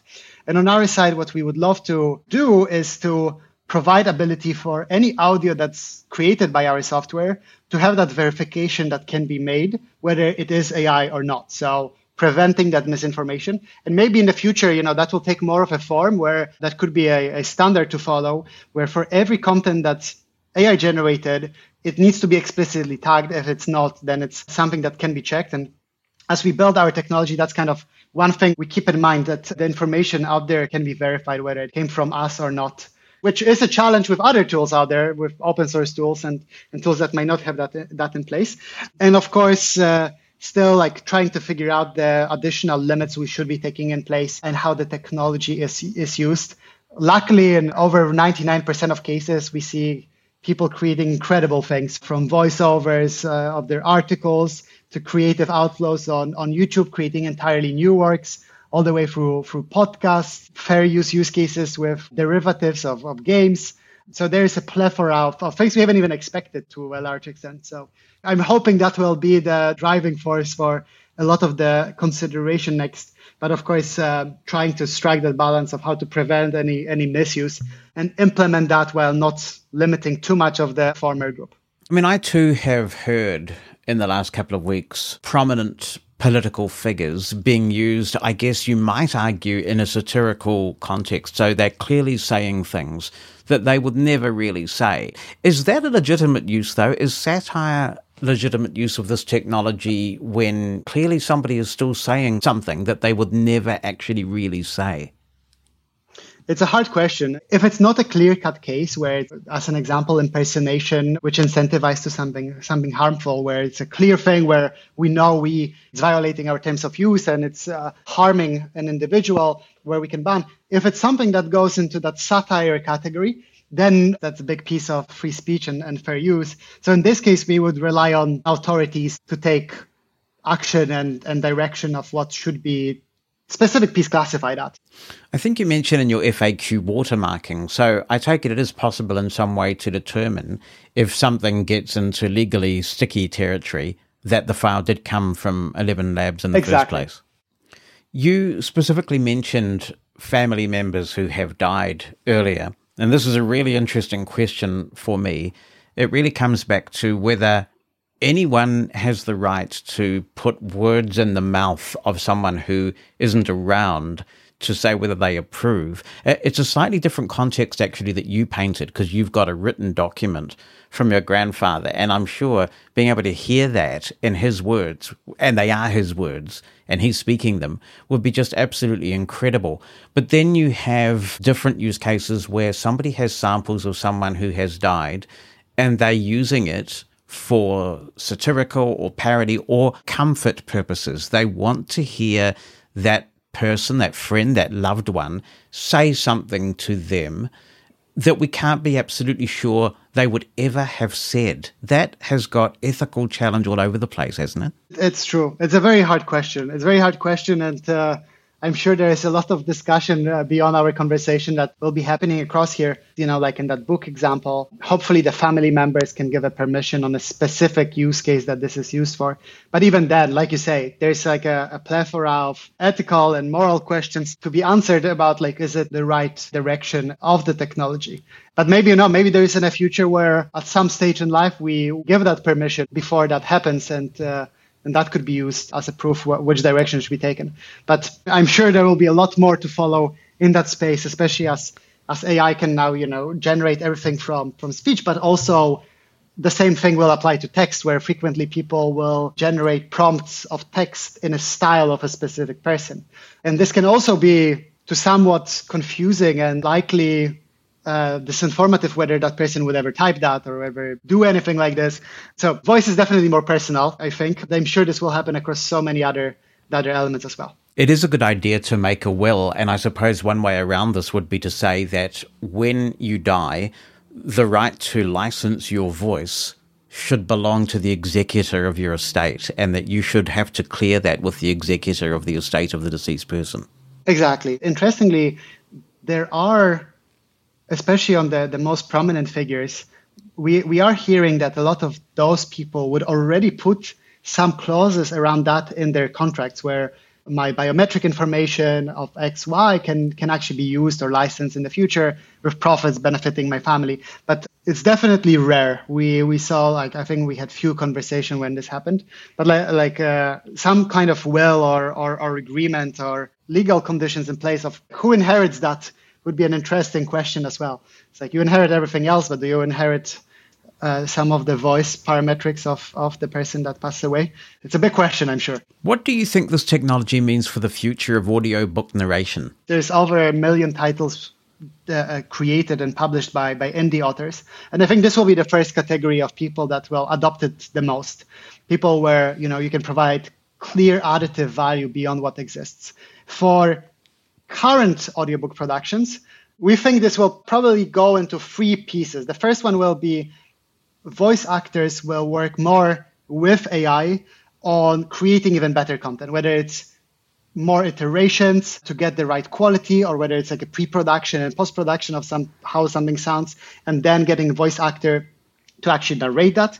That's going to be one. And then second, voice actors will likely specialize, as they do now, in specific niches where AI just won't work as well. Like, imagine a fantasy book. That's going to be a very different emotional part that voice actor can provide and only can provide better. And then there will be a third piece, which is kind of what we spoke earlier, which is we imagine that a lot more books will now provide you more flexibility, both in terms of the characters you listen to, but also how you listen to. So currently, audiobook will be published. It might be available in 1 or 2 versions. And many people will comment how the voice of narrator is kind of the key thing driving whether you enjoy or not that audiobook. But I think in the future that will likely shift where you as a listener have a plethora of characters you can listen to through the entire audiobook. And something that you can identify to, or something that speaks more to you in terms of quality, or something that you enjoy, will be an option. So kind of those 3. So in summary, voice actors working closer with AI on creating higher quality content, 2, ability to voice books that just weren't affordable in the standard process previously, and 3, giving that flexibility in that content, how it can be listened to. This is a very radical sea change for a number of groups, including the blind community, because in the past, and even on this podcast, we've had debates about, do you prefer to read with the text-to-speech cranked up so that you just get the information and it imposes your own voices on the characters, that kind of thing? Or do you prefer to be read to by a human narrator? And one sounded kind of robotic and mechanical, and the other was full of expression and inflection. That distinction is going away with the kind of technology that you're creating. So it becomes a very different discussion. And I actually had a discussion with an audiobook narrator on Mastodon who is really upset about the evolution of this AI. And I made the point to him that you can't put the genie back in the bottle. This technology is coming, ready or not. And we saw what the music industry did, where the RIAA and some of those big players tried to resist the downloading of audio. They tried to put DRM all over it. In the end, the music industry has changed to the extent that streaming services like Spotify and Apple Music, they are essentially used as promotion for tours. You don't get a lot of revenue from album sales anymore because of the way royalties work in streaming. And this whole industry is changing. So what I said to the narrator was, in future, where you will make your money is getting good quality deals when it comes to licensing your voice. And you will be able to determine the ways in which your voice is used, how long that license lasts, what you will charge. That's where the future lies. Some people don't like the sound of that future. And and that sounds like a very, very interesting conversation as well. I also would draw a parallel to the music industry, where I think it to some extent will happen, and I mean we would love to support that as well, where it creates like a marketplace of voices provided by professional voice actors, which can be used by people where some of the benefits go back to the voice actor for the specific use cases. What we hope will happen is that with so few of the textual content just being available, the set and the scale of what you can now voice is just so much bigger that it both generates demand for those few specific pieces to those voice actors, but also just because there's just so much of additional audio that will be possible, that will directly benefit and provide revenue for everyone out there. I mean, that's right. There's an accessibility issue here, which is that only a tiny fraction of the world's books are accessible to blind people right now. Exactly. And if you look at the, in the book authors, or even if you think about news articles, it's crazy to think how you go to most of the websites and they will actually not have audio feature on it. Some are starting to, and I think now with the quality being at a threshold where potentially some of the news publishers will want to actively try to support it, it's just so much content that could be delivered this way. Yes, we had a listener who wrote into the podcast last year to say that she really likes the Washington Post website because they quite consistently have an audio option on their articles, and she likes to listen that way. Is there any other stuff that you've got in the works that you might be able to tell us about? I think you've got some new changes coming up in February and March, so they're quite close now. We are launching later this week ability to design a voice. So we'll create, so you don't have to rely on cloning one, but you will be able to create entirely new voices. So for example, select, okay, I want a older sounding male with low pitch, with British accent. And that will be entirely new voice, synthetic one that can be used for your use cases. So that's coming later in the coming week. Then later in March, that projects workflow will launch, which will allow arbitrary set of content to be voiced and provided in terms of audio with set of changes that one can make through pronunciation, character voices, easy regenerations. And then along the way, we are taking a few side bets, hopefully also with the launch in March of providing an easy way for anyone to listen to audio on their mobile device as well. But we'll see whether we can deliver on that last one because it's definitely a side bet. So hopefully that would provide a way. In the initial form, that would be just set of audio created from public domain where people can listen for free and enjoy it. Are you surprised by the degree of engagement that you've had from the blind community in recent times? Did you sort of appreciate that the blind market might be as interested as it's become? Definitely not to that extent. And really happy on myself and on behalf of the whole team of, you reaching out to us, but also for the wider community of all the support. And we've been reading on social media and received number of emails and notes, and we couldn't be happier that we can play a small part in hopefully broadening access to that new medium. Any chance we might see you on Mastodon? Because you're all over the place. You're on Twitter and Discord and things, and we don't see you there yet. Is that a possibility? Possibility. It's coming. We're trying to hopefully get to all platforms where we can interact with users. So as part of this interview, I'm happy to commit to getting us on Mastodon and hopefully helping there more actively as well. Matty, I hope we can keep in touch because I know there'll be further announcements coming from 11 Labs over time. But in the meantime, thank you so much for the chat. It's been really interesting, and I wish you all the best with the expansion of the products. Thank you so much, Jonathan. And thanks everyone for helping along the way. I mean, the positive notes and the support is incredible, and that's exactly what we need to help developing hopefully what will be the best voice that we can provide to everybody out there. And if you would like to have a play with this technology, you can go to 11 Labs, that's the number 11 spelt out.io. They have a range of plans there. There's a free one, there's also a $5 a month one, and it goes up from there. I think if you subscribe to the $5 a month plan, you do get the first month free, which will allow you to try it at no cost. And what you pay will determine how many characters a month you have to play with. Transcripts of Mosen at Large are brought to you by Pneuma Solutions, a global leader in accessible cloud technologies. On the web at pneumasolutions.com. That's PNEUMA solutions.com. Sabah Hatton has emailed in with a plethora of subjects, so let's get into it. He says, congratulations on the arrival of the new tot. You must be delighted. All of the wonder of a new bundle of joy without any of the trouble and stress of looking after her. Marvelous. Couldn't have put it better myself. And thank you for the congratulations. He says that's the second time we've heard a horror story about an iPhone 14 fresh out of the box, including yours. Although I agree that it's a deeply unfortunate state of affairs, remember DFU mode. You could always immediately put your shiny new device into DFU mode and flash the latest image onto it from a computer before beginning your setup. It should be guaranteed compatible with whatever transfer method you use, and it will be a little bit faster since activation will be done by the restore process.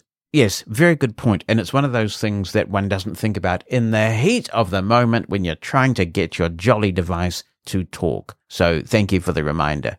Also, he says, you can use your computer to perform a transfer of the backup directly, if that's your preference. I know it's not the experience we deserve, but it definitely works. And he continues, you're not supposed to know this, but Audible Enhanced Format .aax files are just Apple Books/iTunes compatible M4B files that have been encrypted using your account key. You just have to decrypt them. I think it best not to say how, to avoid getting anyone in trouble, and you end up with files that will play .m4a, .aac, or .m4b files. The M4b file just has chapter markings in the metadata in the file.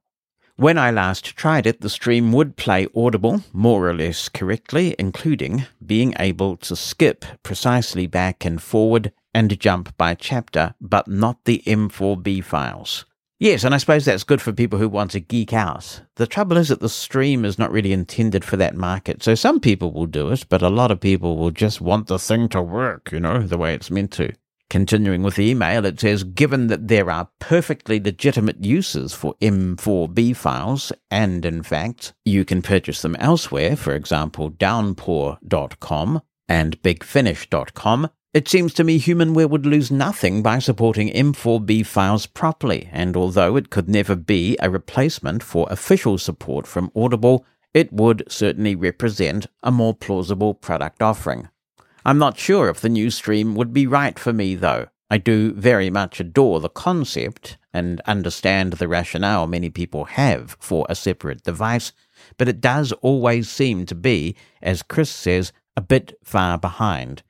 The other thing to note here, following the demo of Audible activation, is that, at least in the past, activation was tied to the device, not to the card. It's a hidden file in the card named something like audibleactivation.sys. Oh my goodness, I haven't thought of a .sys file for a long time. If you just copy that file to another card and reproduce the directory structure for books, you can use more SD cards without needing to activate your stream for every card using the Audible Sync app. I've done this, and it works. It might be quite helpful to others having trouble with the software to know that it's possible. I'm so pleased to hear that RIM is coming to the Mac. My hodgepodge of a setup does work, but it would be really nice to have something that could plausibly be used for sighted users too, and that wasn't so brittle to set up and get right. Once things start to look official, I'll definitely be giving it a try. Looking forward, as ever, he concludes. Dawn in Sydney is writing in and says, Hi Jonathan, firstly congratulations on the new little granddaughter. Thank you so much. I thought I would share something that has shocked me deeply and an attitude that I hoped was non-existent these days. I spoke to someone not too long ago who had met someone who was starting university. When this person was asked if he would use Braille in his studies, he replied that when he was starting high school, the teachers told him not to bother with Braille because it was outmoded and too much trouble. I was so incensed when I heard this.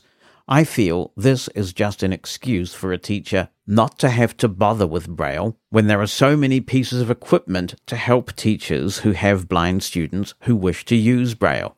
Teachers need to encourage students to read Braille, not discourage them, because the teacher won't take the extra time that may be needed to facilitate a person's education in the best way possible. Thanks, Dawn. I think that there may be some teachers in the profession who feel this way, and we really need to challenge this and say, well, if it's okay for blind kids to skip Braille, is it okay for sighted kids to skip print? And of course the answer is absolutely not in both cases. But also it is true to say that a lot of teachers are under enormous pressure because the sector isn't being resourced properly. We've really got to continue having these conversations because although it is easy to have pockets of resources in schools for the blind, we've talked in the past about abuse that many of us, well, some of us anyway, have suffered at schools for the blind over the years. Far too many of us have suffered that kind of abuse. Many of us understand all too well the social pitfalls of schools for the blind, as well as some potential benefits, the fact that we can benefit from mentors, the fact that there may be, in some people's perceptions, a culture around blindness. So there are potential benefits as well. But the philosophy has taken hold that everybody should be entitled to attend their local school. And that sounds great, but we should also be ensuring that everybody is entitled to a proper education at that school. And when a blind child is being put in front of teachers for the majority of their time at school who are illiterate in blindness terms, that's a concern. We have many wonderful, dedicated, conscientious people in the sector who are doing great work every day, and I salute them unreservedly. But man, many of them are really stretched. And sometimes what happens when people are stretched is that you inevitably get rationing decisions. And we've just got to watch the fact that Braille is not rationed and only given to those students who are perceived to be the most capable or the most blind. Haya Simkin is writing in and says, Dear Jonathan, congratulations on the birth of your granddaughter. Thank you so much. I am not a parent or a grandparent, but I have nieces and nephews who are 5 or younger, and I love them. They fascinate me, especially when they change so quickly every 2 weeks or so when they're very young. Yes, it's a lovely time, isn't it? Enjoy them, he says. Maybe when she's verbal, you can have her on the podcast. A man called Tony Schwartz, who recorded just about everything he did, made a recording where he spliced together recordings that he made of a child, perhaps his own, from the time she was several months old up to when she was at least 6, and it is a fascinating listen. She goes from gargling and giggling to telling you about something that happened to her, I think, seemingly within seconds. Clearly, I don't remember the recording very well. It's been a few years since I heard it on a Radiolab episode, but if you can find it, I think you'll love it. I must say, Haya, I spent a lot of time recording my kids when they were little, and people who've listened to me on the Mosen Explosion over the years will have heard the Banana Report, and when they've turned 21, I've only got one child left to turn 21, I have put together montages of their life from when they were very, very little all the way up to the present, and it's wonderful. And of course, if they've got partners by that stage, the partners really appreciate it too. Now to my real question. I want to thank the listener who sent in the article on Braille and the International Phonetic Alphabet. It was an interesting read and provided me both with some discouragement and some hope.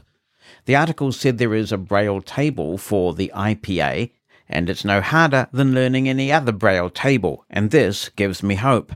However, the discouraging part is that no screen reader has it installed, neither the Windows screen readers nor VoiceOver on the Mac, which is what I use. Linguistics is a good career for blind people, to the point where it's stereotypical. It's even mentioned in the article. It just so happens I match that stereotype. I am hopeful again, because it seems that I read that you can add tables to VoiceOver as of macOS Catalina, which was about 4 years ago. Is this true? If so, how do you do it? Do you need to be a programming geek? I'm a language geek, not a computer geek. I just use the thing. Is there a way to create the Braille table from scratch, or does a table already exist somewhere on the web, and I would just have to think about how to add it? At the end of the article, there was an appendix which has all the symbols listed, so I saved the link just in case. For any Windows-using linguists out there, can this be done there? Thank you very much for your podcast. I imagine, Haya, that you could just drop a Braille table file, if you can find such a file, into the right place on your device. I don't think it will be a complex thing, but I'm speculating. So if anybody knows about adding Braille tables in macOS and where you would get the IP Braille table that he is after, by all means, share the intel. Be the first to know what's coming in the next episode of Mosen at Large. Opt into the Mosen media list and receive a brief email on what's coming, so you can get your contribution in ahead of the show. You can stop receiving emails anytime. To join, send a blank email to media-subscribe@mosen.org. That's media-subscribe@mosen.org. Stay in the know with Mosen at Large. Russ Winetsky's getting back in touch. He says, Hi Jonathan, so glad to hear you had a nice vacation. I'm trying to figure out how to make an endless loop on my iPhone, which I can listen to at night to insert certain ideas into my subconscious mind. Things like, Jonathan's birthday is coming up on the 24th of April. You must save up and send PayPal. Okay, he didn't write that. I must confess, he did not write that. but he did write, I called Apple Accessibility and actually got a voiceover user. How exciting, he says. After exploring all the possibilities, it seems it may not be possible to do it on the Apple Voice Memo app. The person with whom I spoke suggested that I might be able to use a third-party app which creates loops by loading the audio file into that third-party app. After checking all the possibilities of loop makers, it seems many of them might be very visual, because there are things like circles you need to tap on, and many of them are made to loop music. I was hoping either you or your listeners may have a solution to this problem. I'm hoping that it can be somewhat of a simple procedure and not too cumbersome. As a last resort, I do have one of the original #1 versions of the Victor Reader Stream. Under the recorder section, the 7 key speaks the word loop. I've tried various ways of trying to use this key, however nothing seems to work.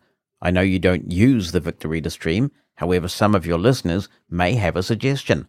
I'm really motivated to make this happen, and would welcome any suggestions, including any other recorders I might purchase that would have this feature. I'm glad your show is back after your holiday, because I always look forward to the podcast to keep me company over the weekend.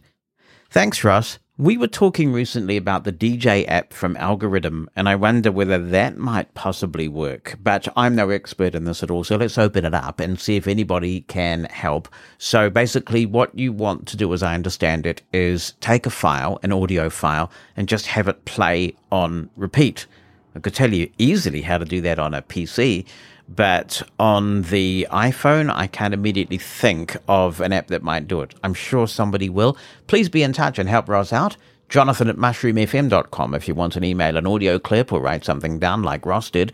Or you can call into the listener line 864-60-MOSEN, 864-606-6736. Zero coming to you from Vancouver, Washington, near Portland, Oregon.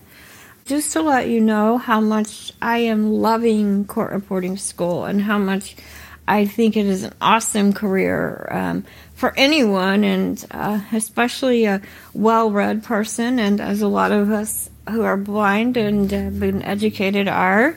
And it's an awesome career for someone who reads Braille, because when you're in court, sometimes you need to read back, and you also have to edit your own work. Right now, I have made it to 60 words a minute. Well, I can technically do about 80. I need to get to 225, so I have a long way to go, but it's not bad for 8 months.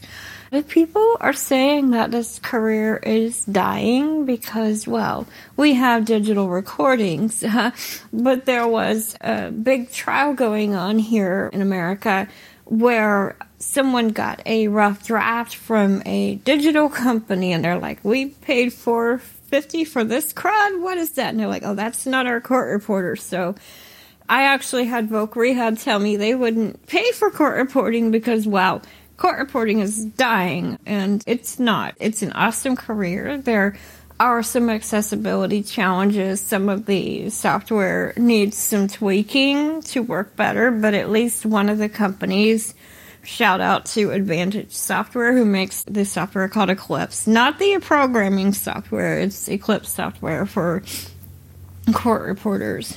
And for those people who don't know, a steno machine has 22 keys, and you use combinations to make, well, you can make different letters, but the really interesting thing with steno is you make syllables more, or in the theory I use, we make a lot of words. We do what's called short writing. A lot of people write out every syllable, but the theory I learned, we want to have to write fewer strokes, and I'm like, I can do this. I mean, I'm the girl who likes to play around with grade 3 Braille, so, and that's with an uppercase B if I were writing.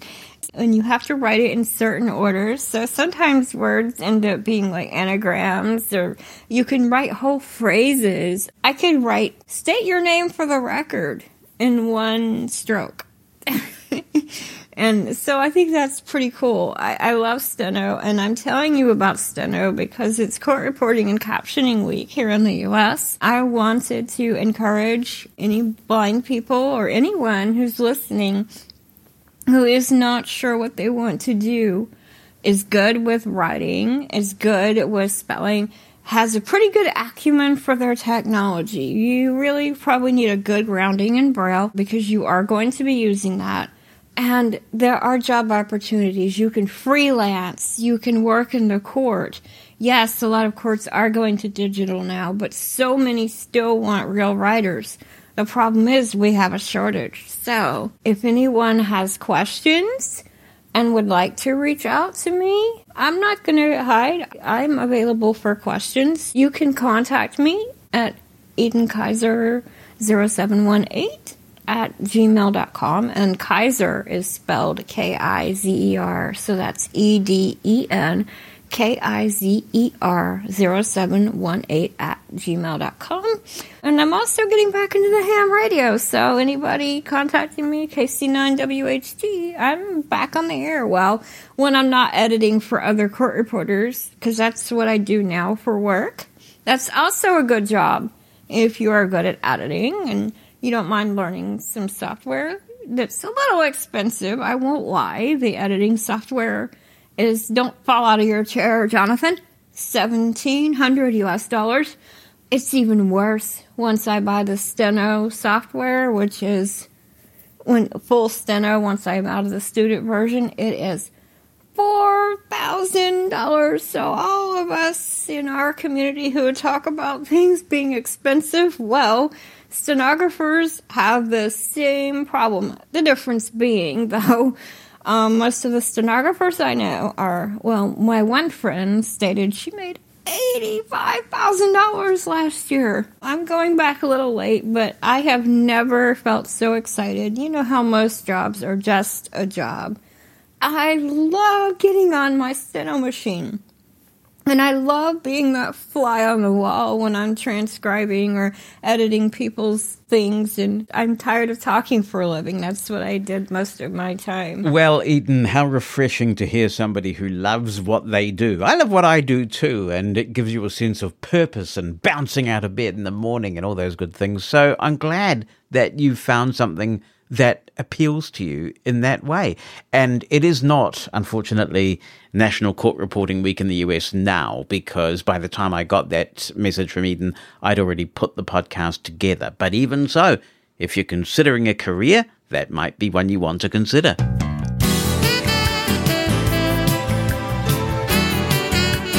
Mosen at Large Podcast. Hi, Jonathan. It's Kathy from California. I have been listening to you for many, many, many years when you were with Freedom Scientific, and before then, I think you were on ACB Radio.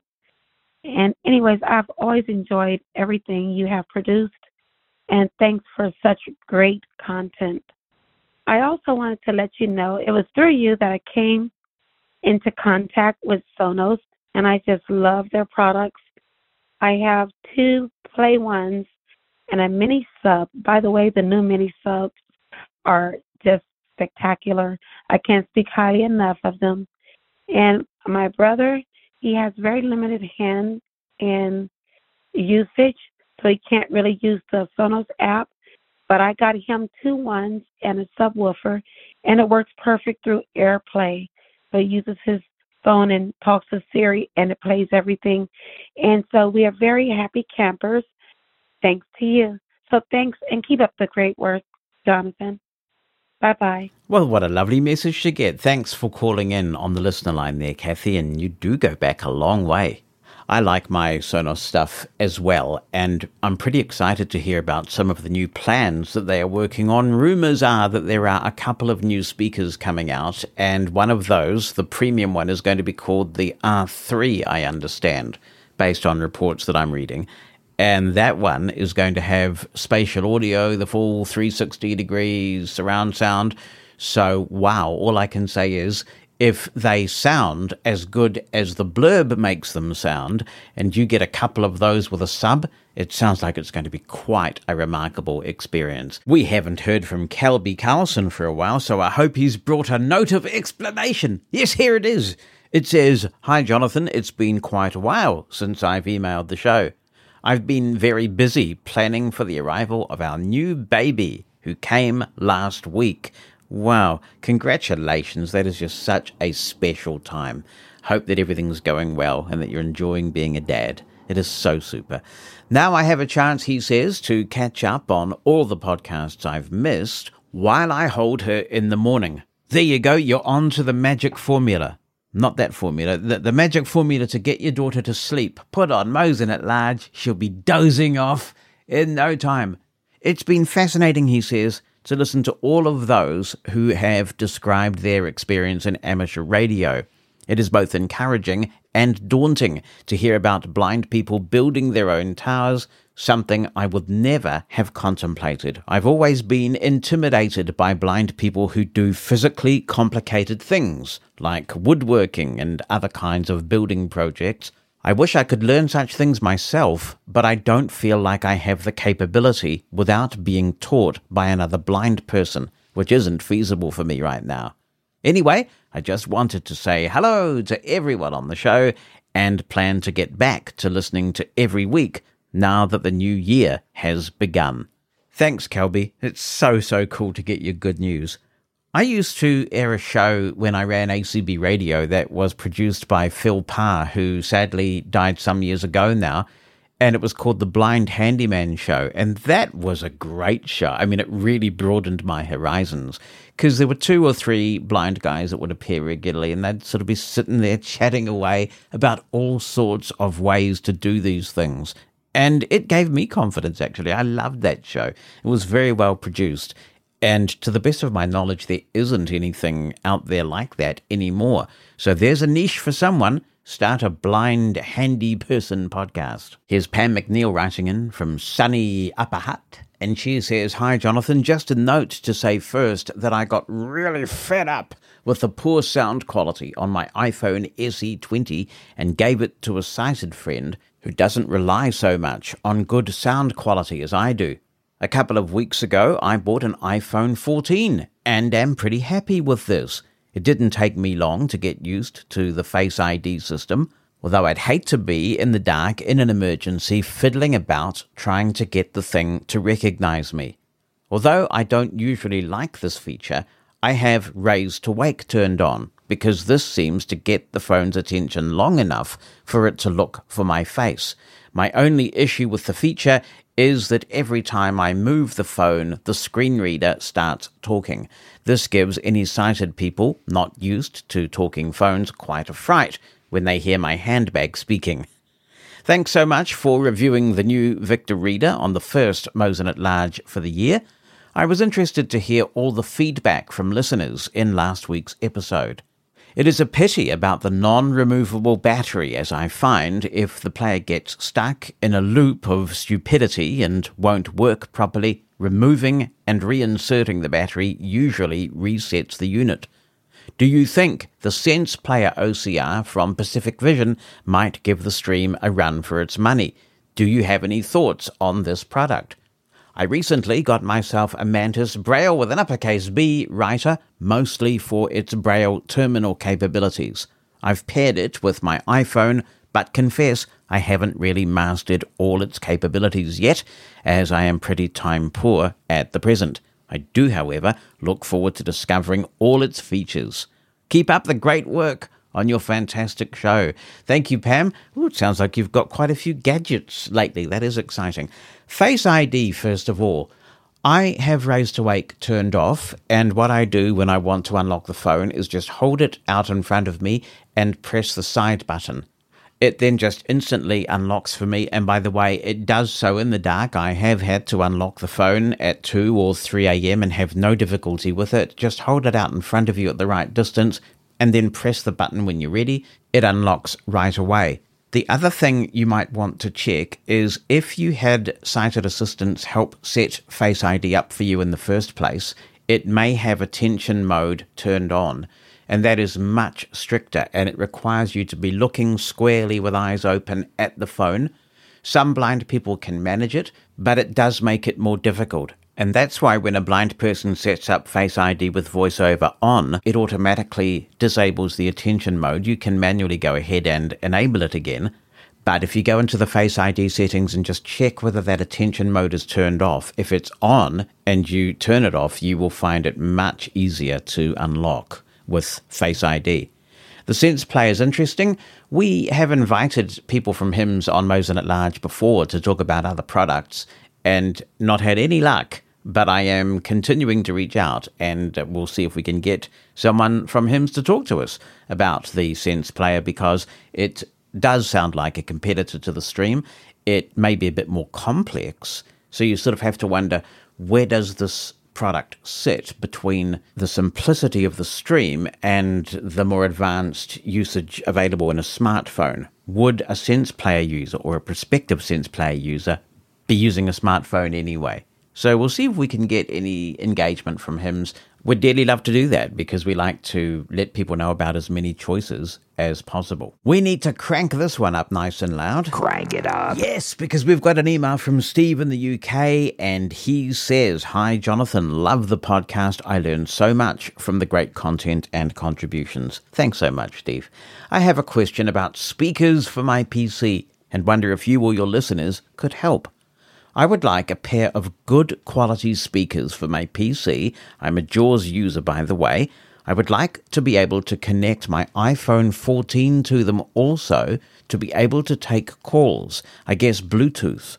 I also have a hearing impairment and wear BTE hearing aids. These are Bluetooth as well, but I prefer not to have calls and notifications keep coming through them while I'm home and using JAWS at the same time. There's too much going on if I do this. Hope that makes sense.